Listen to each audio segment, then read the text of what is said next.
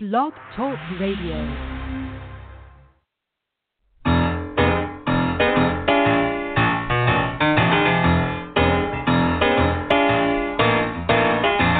You're listening to The Catch with John Fisher on Blog Talk Radio, connecting life to faith. The world is trying to get it together, trying to help their fellow man, hoping we can make it better.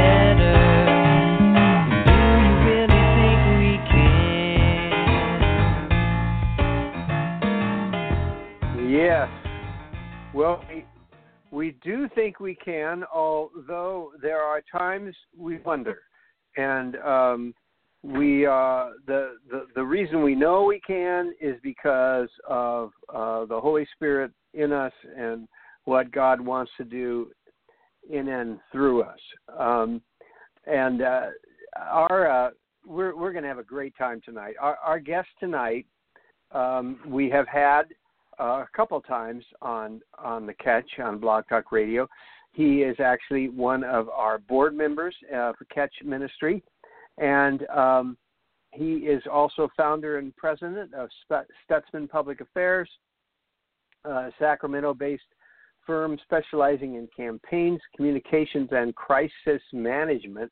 And also he is a respected pundit of Republican affairs, and I often see him quoted in the Times, and as a matter of fact, as recent as last week, I believe. So he's just a wonderful, articulate gentleman who can talk a lot about politics and about Christianity and the most amazing way in which those have kind of come together in good and bad ways. So that's what we're going to discuss tonight as we continue our talk about Christians in the marketplace, which is, of course, where Rob is in his whole office and work is in the marketplace. So that's going to be the focus. I don't want to get too tied into politics because I really want to talk about the marketplace and how we live and function as Christians there. So please, everyone, welcome our guest, Rob Stutzman, to Catch Radio. Well, thank you, John. It's good to be with you again. Yeah, it's great. It's a great to have. It's been a while, and it's time. This little bell goes off when I think about Blog Talk Radio. Well, it's time to have Rob, and I promised we wouldn't talk too much about politics, but boy, can you ever remember a time when the country was more divided than it is right now? Well, no. I mean, not that I can remember. Obviously, if we understand American history, there's certainly were times it was more divided because blood was shed. Well, we did. Yeah, we've worked. We've had a war, and we have had we've had difficult times before where ethnicity and religion drove a lot of our politics, and there was bigotry that was manifest at times. But yeah, not in my lifetime, nor dare I say probably yours, John, that we can remember. Right. Anything feeling as divisive, and divisive is kind of the word that's often used. I also like to say uncivil as the nature of our politics today, and it's not exclusive to the United States. I mean, this is pretty much the case of how politics are being defined throughout the Western world right now. Do you have any reason for that? Any ideas that why this has been such a breakdown of kindness and civility and respect for the other side? Well, I think there's nationalism that runs deep, and so that's things that come out of biases and prejudices. There's a tribalism. All these things come out of a place of insecurity, right, and fear. And again, I go back to what we're seeing even throughout the Western world. And there's, the immigration issues of Europe are frankly different than ours, with the refugees that have come up through the Middle East, and how, there really is a culture clash of religion, with Islam growing in Europe, and all this stew that just drives fear and insecurity. And so out of that, you get people that are driven in their politics to be against something before they're for something, and they want security.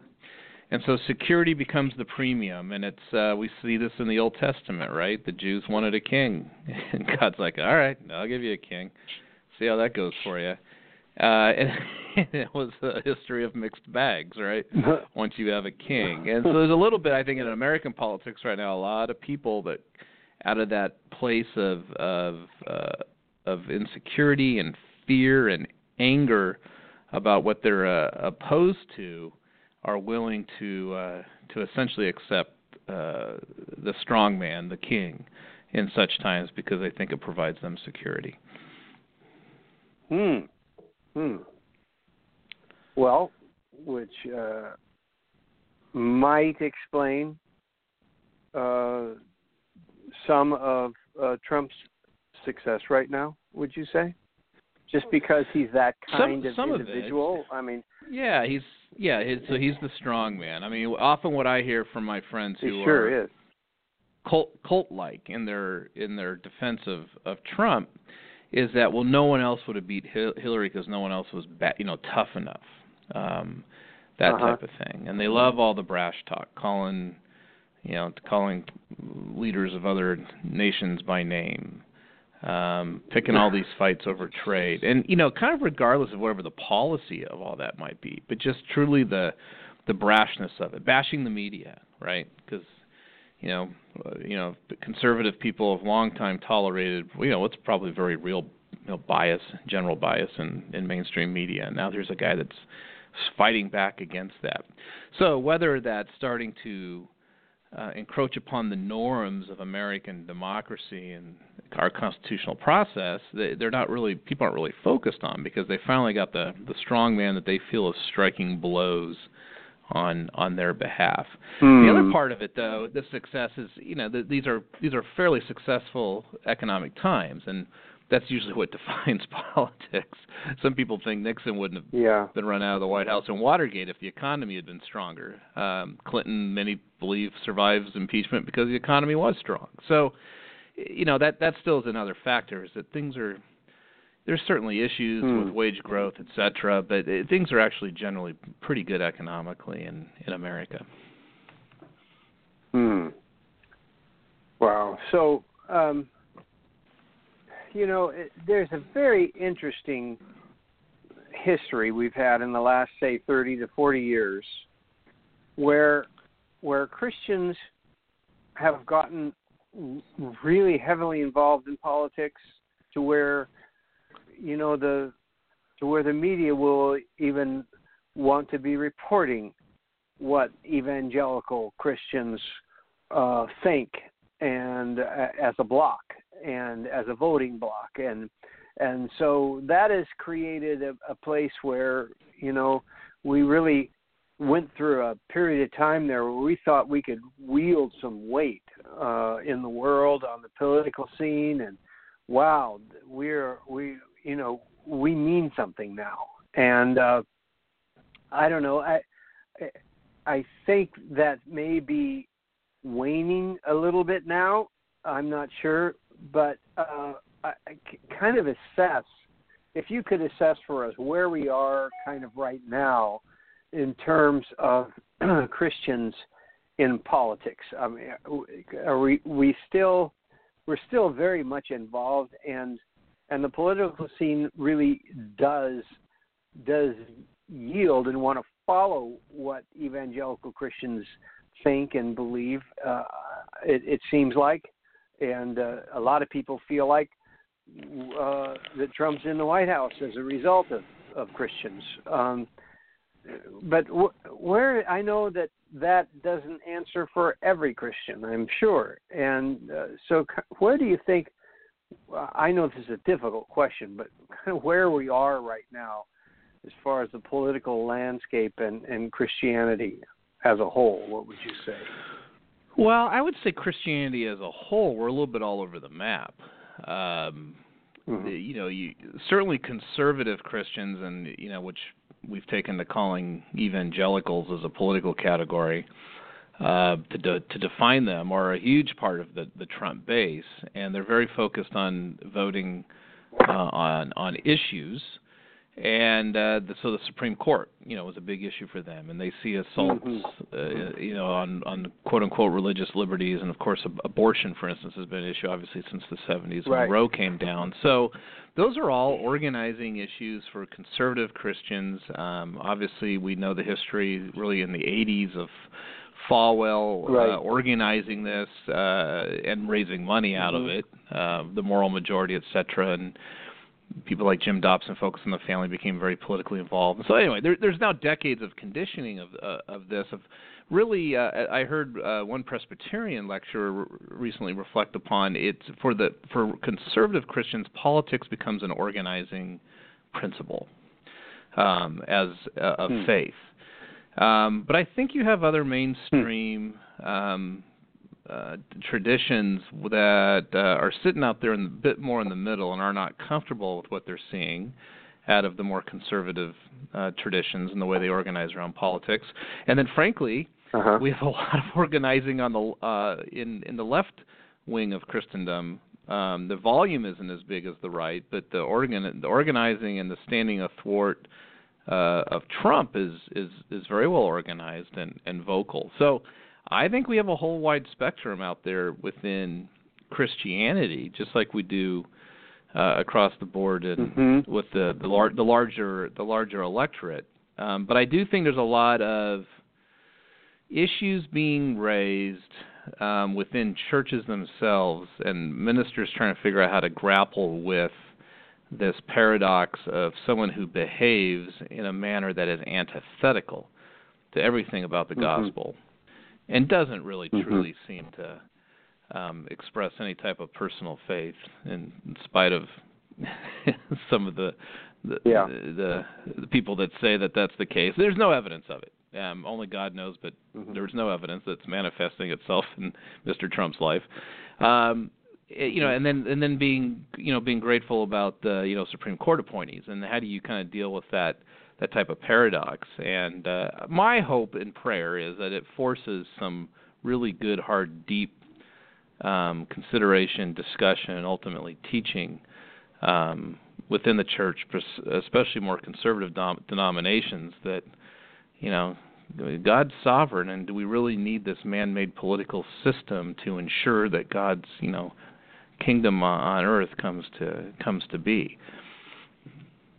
Do you think that, as a whole, Christians have put too much faith in politics in the last 30 years?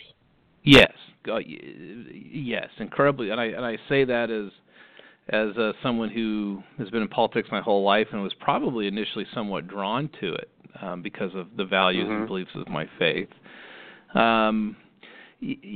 Chuck Colson, of course, the former White House counsel for Nixon, who famously went to jail and converted in jail to a Christian and became a wonderful minister to us for decades, right, with his lecturing and writing. He wrote a book once called Kingdoms in Conflict, and I think the title probably speaks for itself. Our political system in the United States, I think, is to be celebrated. It's the Constitution stands out as the best governing document ever created by man, but it is still a document of man in a fallen world until we get a better, future when Christ returns. So, and it is still designed to serve human incite human power, right, and authority. And that's kind of a lot of what Colson goes into. And so, for us as Christians to put too much faith in that and confidence in that is I think misplaced.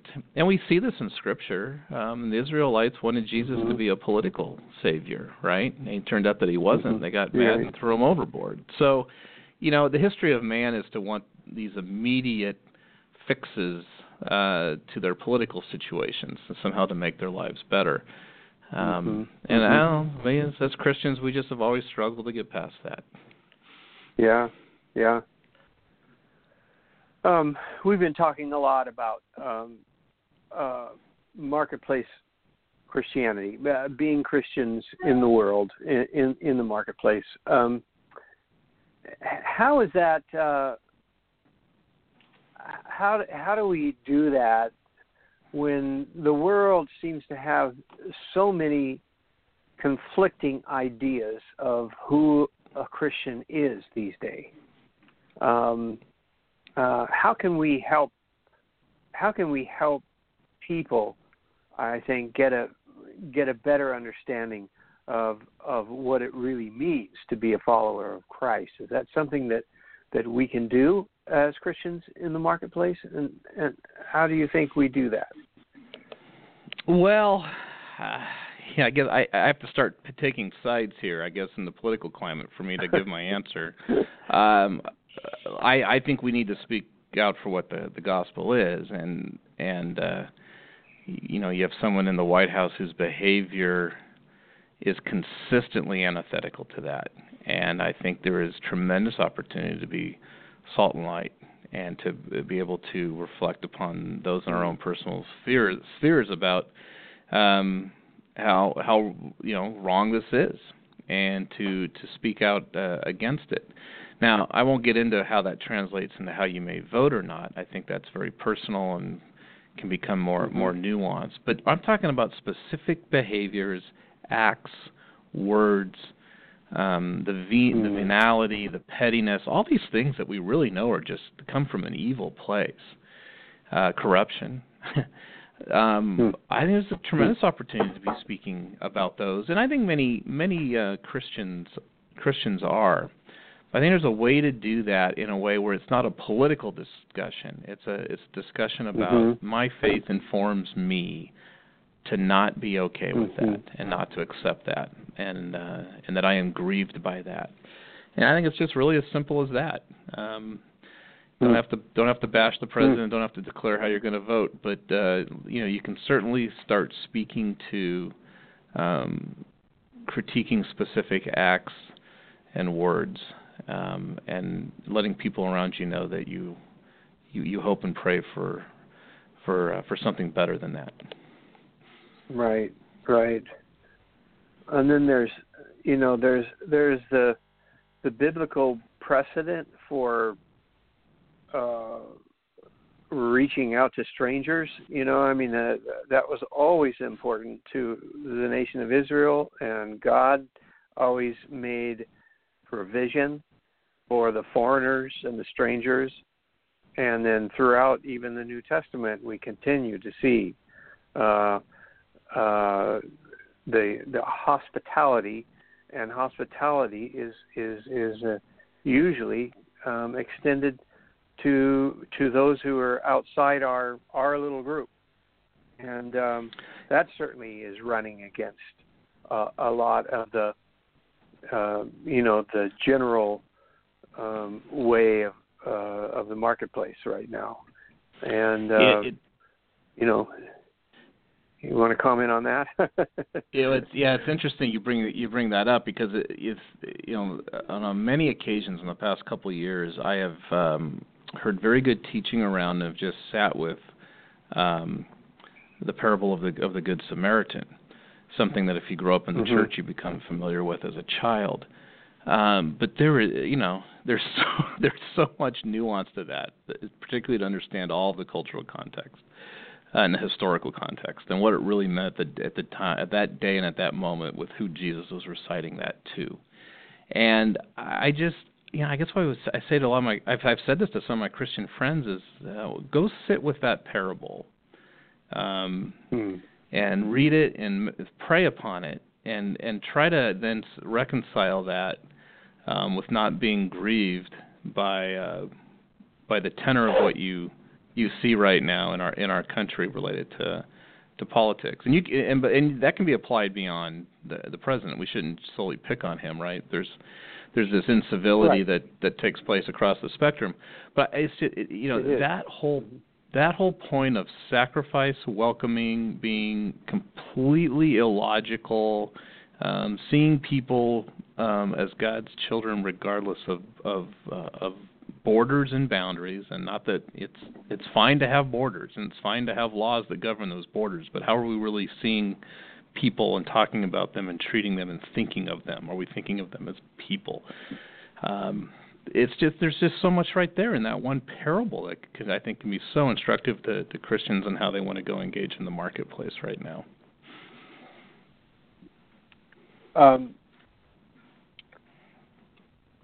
This whole idea of civility, I think, is hugely important because we are called to be like Christ, and I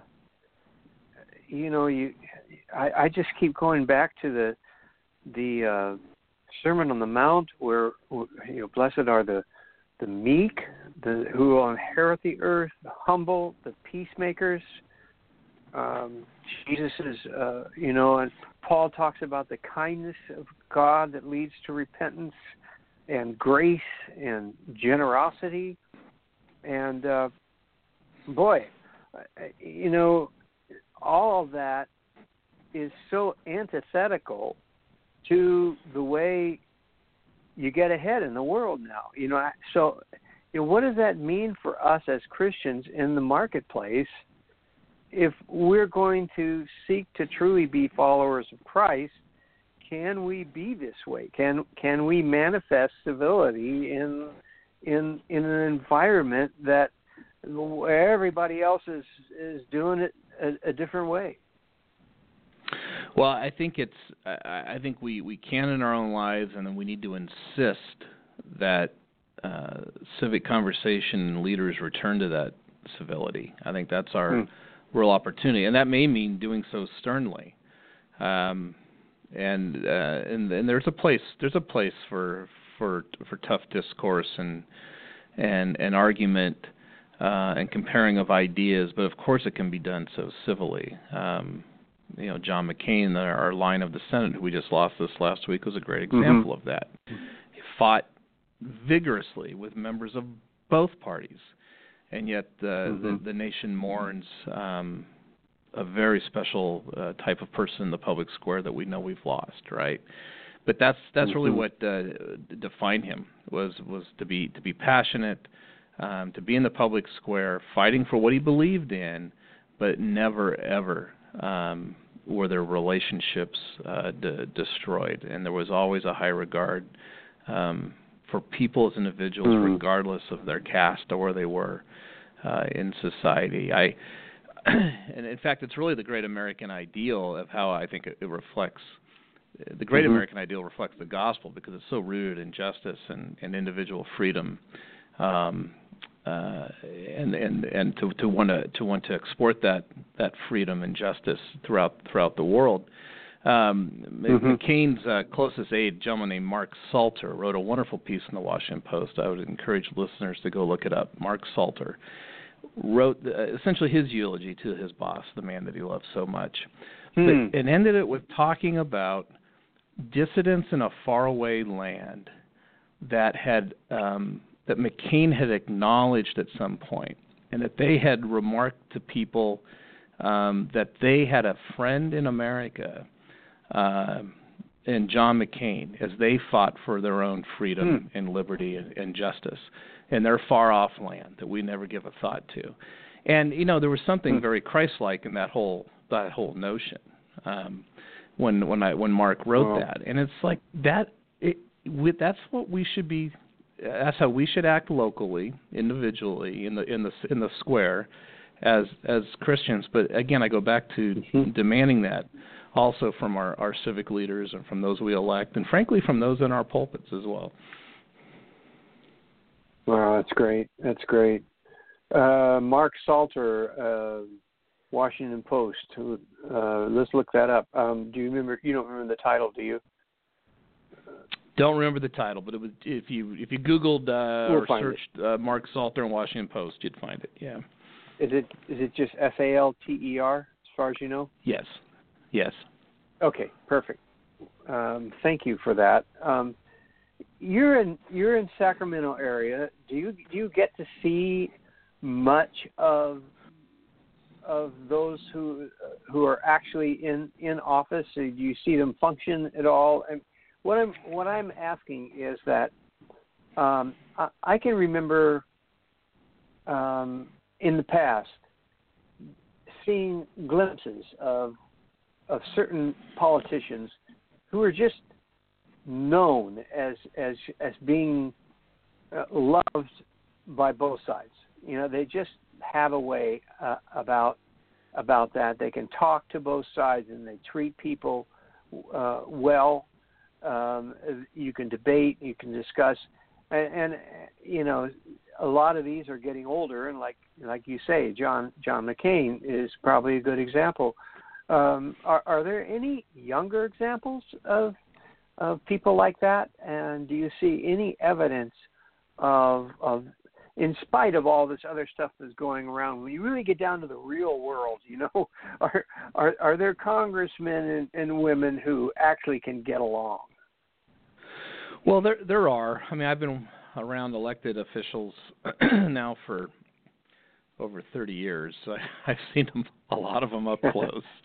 Yeah. You know, most of them. You know, some of them are disappointing. Most of them are neither inspiring nor disappointing. And then there are some that stand out, and it doesn't. You know, it's both sides of the aisle. It's, you know, the type of public servant that you describe, and I would say though that I'm encouraged by actually that I see that in younger legislators that come up here. Right. I don't, you know, this whole kind of the war horse notion of politics is really more manifest in I think in a bit of an older generation. I'm encouraged by what I would see generally, generationally, by younger legislators. And in Sacramento, I mean, we have a lot of legislators here in their 30s, right? It's kind of their first or second stop in their political careers. They try to move up a ladder. And no, there's plenty of people I still am encouraged by. It would be, it's wrong to paint with a broad brush those that choose to serve. It's not an easy thing to do. And come up here and try to actually do some good. Yeah. Well, there are some people who have a lot of hope for the millennials and for leaders coming out of that group that seem to have a better attitude. Yeah, the thing about millennials, the thing we can pick on about millennials, which we can all pick on those things, right? And we all know what they are. They're all cliches, but there's, as a father of a millennial, there's some truth to it. What I like about millennials is they're not bound by convention. They're willing to think differently and out of the box. They're not willing to just take the ideological boxes, for instance, that are passed along to them. So you see, I see people of faith that are millennials that are Republican that want to become very much more concerned about human rights issues like access to water for people around the world and that may be what they organize around instead of organizing around abortion the way their parents did. So they're thinking for themselves, and obviously we're in a broken state of politics where we need new thinking and different thinking, and maybe that involves new parties and realignments and all types of things, but it will largely be in the hands of the millennials as a voting bloc and ultimately as those that will come of age to govern, that I think if there is to be a breath of fresh air of change back to something healthier in our politics, I think it's driven by that generation. Yeah. We have a new board member who is in his 20s, and he amazes me constantly with how hopeful he is. And he really believes. I think this guy's going to be in politics eventually. And he's just brilliant, for one thing. And but it amazes me that he really believes he can make a difference. And that's important. It's kind of John McCain believed that as an old man too. So, and he did. You know, it's an important part of for the American system to work well is for there to be hope, optimism. Obviously, Obama used the hope word as his own in his campaign. But you know, Reagan called it the shining city on the hill. I mean, all the ideals of the Constitution and what we're supposed to be in America, which is so unique, is what we should take hope in and continue to strive for, and that is not inconsistent with our faith, right? Because our faith gives us hope, and faith should give us security and comfort as well. And then out of that, instead of a place of fear, out of that place of confidence that we have in our faith, we can be hopeful people that can make a difference in the world. And so I would say that young man is on track. Now, I would also say if we put him in politics, it might ruin it, but that's probably a bad joke, right? Oh dear. Well, we'll see. We'll see what happens on that one. Our time's almost up, but I've got one more question because in the midst of all this, we've been discussing a lot about worldview, and oh gosh, I'm probably going to have you back, and we'll spend a whole half an hour on worldview because that's a huge issue in all of our lives. But I would like you to just touch on your own what informs your own worldview, and is it something that is in flux? Is it always changing as you get to know the world better, and just talk about the importance of having a worldview, and whether it's a good one or I've been struggling over the way we use that word. We talk sometimes about a right worldview or a wrong one, and I think it's almost more like whether it's true or false, or whether it works in the real world. Right. Those kinds of things. That's. But I think that's a great question. As a Christian, how do you think that influences you? Well, growing up in a conservative evangelical context, right, I had lots of books and systems and teachings that told me what my worldview should be to be correct, correct systematic worldview. A lot of that was all very helpful, certainly well intended. And I wouldn't say my worldview changes as much as we're all on a journey, and so other things continue to inform it. And so there's a couple things that I point to. One is travel, which is a privilege we have of affluency as Americans. But travel changes all types of contexts, including the way people engage faith in different traditions around the world. I mean, I can remember being in an Eastern Orthodox church in Skopje, Macedonia, 3 years after Civil War, and watching a woman, falling at the altar and praying in all these traditions that are completely foreign to me, but obviously this woman very much was communing with God. So things like that, and there's multiples of those that things I could point to. So travel's been imperative to me. Not everyone has that opportunity, but what we do have the opportunity is to look through the window of our online screens and try to access that type of experience as much as possible if you want to find it. The other thing I think is to learn how to do the primacy of the gospel, and how that really has to drive your worldview, and that has to transcend political systems, economic systems, and all these other constructs, conventions that we have in our lives that are imposed upon us pretty early. Again, not bad things, but back to that primacy of the gospel. So I could summarize about what we've already talked about, John. Just sit with the parable of the Good Samaritan, and that's my worldview. I'm not, and I am, as so many of those things Jesus puts in front of us, right? It's what we are striving towards, of course, what we are falling short of constantly. But my worldview is to strive for that, and then how does that inform, policy and political issues when I come across them in my life? And then I have to negotiate those as I go along. But the gospel and understanding who people are, and that there's not different types of people. There's only God's children. Is really, I think, what informs the worldview.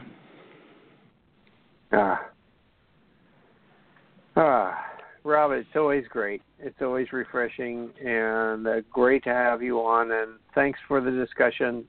And I'll give you a call when my little bell goes off the next time. Let me know. I always enjoy these discussions, and I need to and thank you, because the catch is refreshing and sustaining to so many of us on a regular, daily, weekly basis. So, thank you for the ministerial role you play in so many of our lives. Oh, thank you for that too.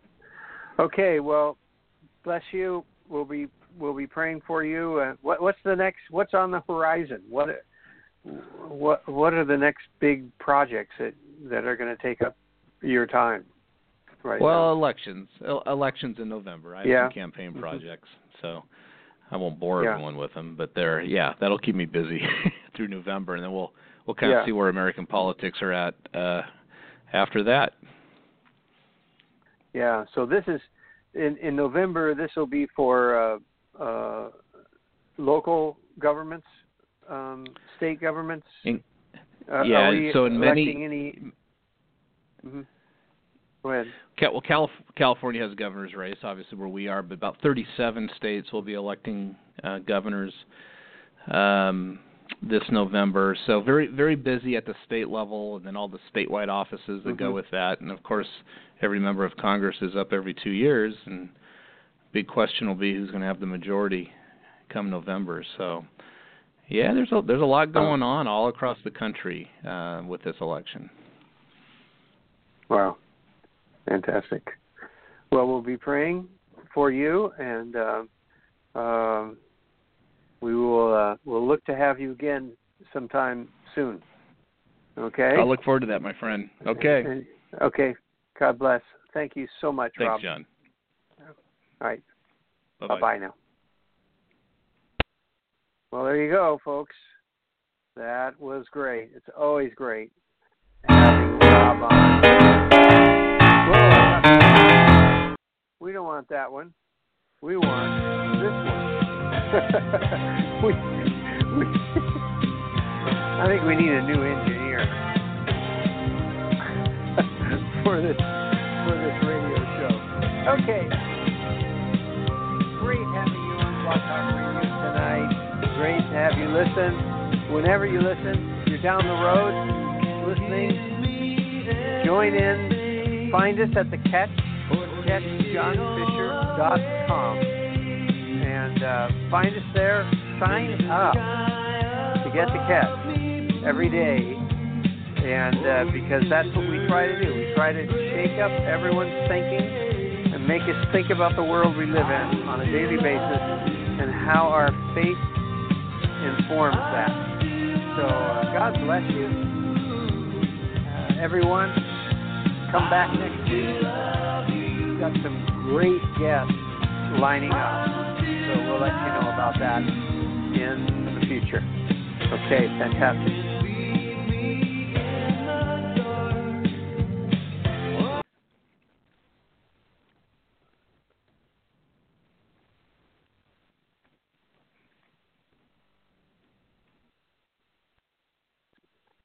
Hello, it is Ryan, and we could all use an extra bright spot in our day, couldn't we? Just to make up for things like sitting in traffic, doing the dishes, counting your steps, all the mundane stuff. That is why I'm such a big fan of Chumba Casino. Chumba Casino has all your favorite social casino-style games that you can play for free anytime, anywhere with daily bonuses. That should brighten your day a little. Actually, a lot. So sign up now at ChumbaCasino.com. That's ChumbaCasino.com. No purchase necessary. VGW Group. Void where prohibited by law. See terms and conditions. 18+.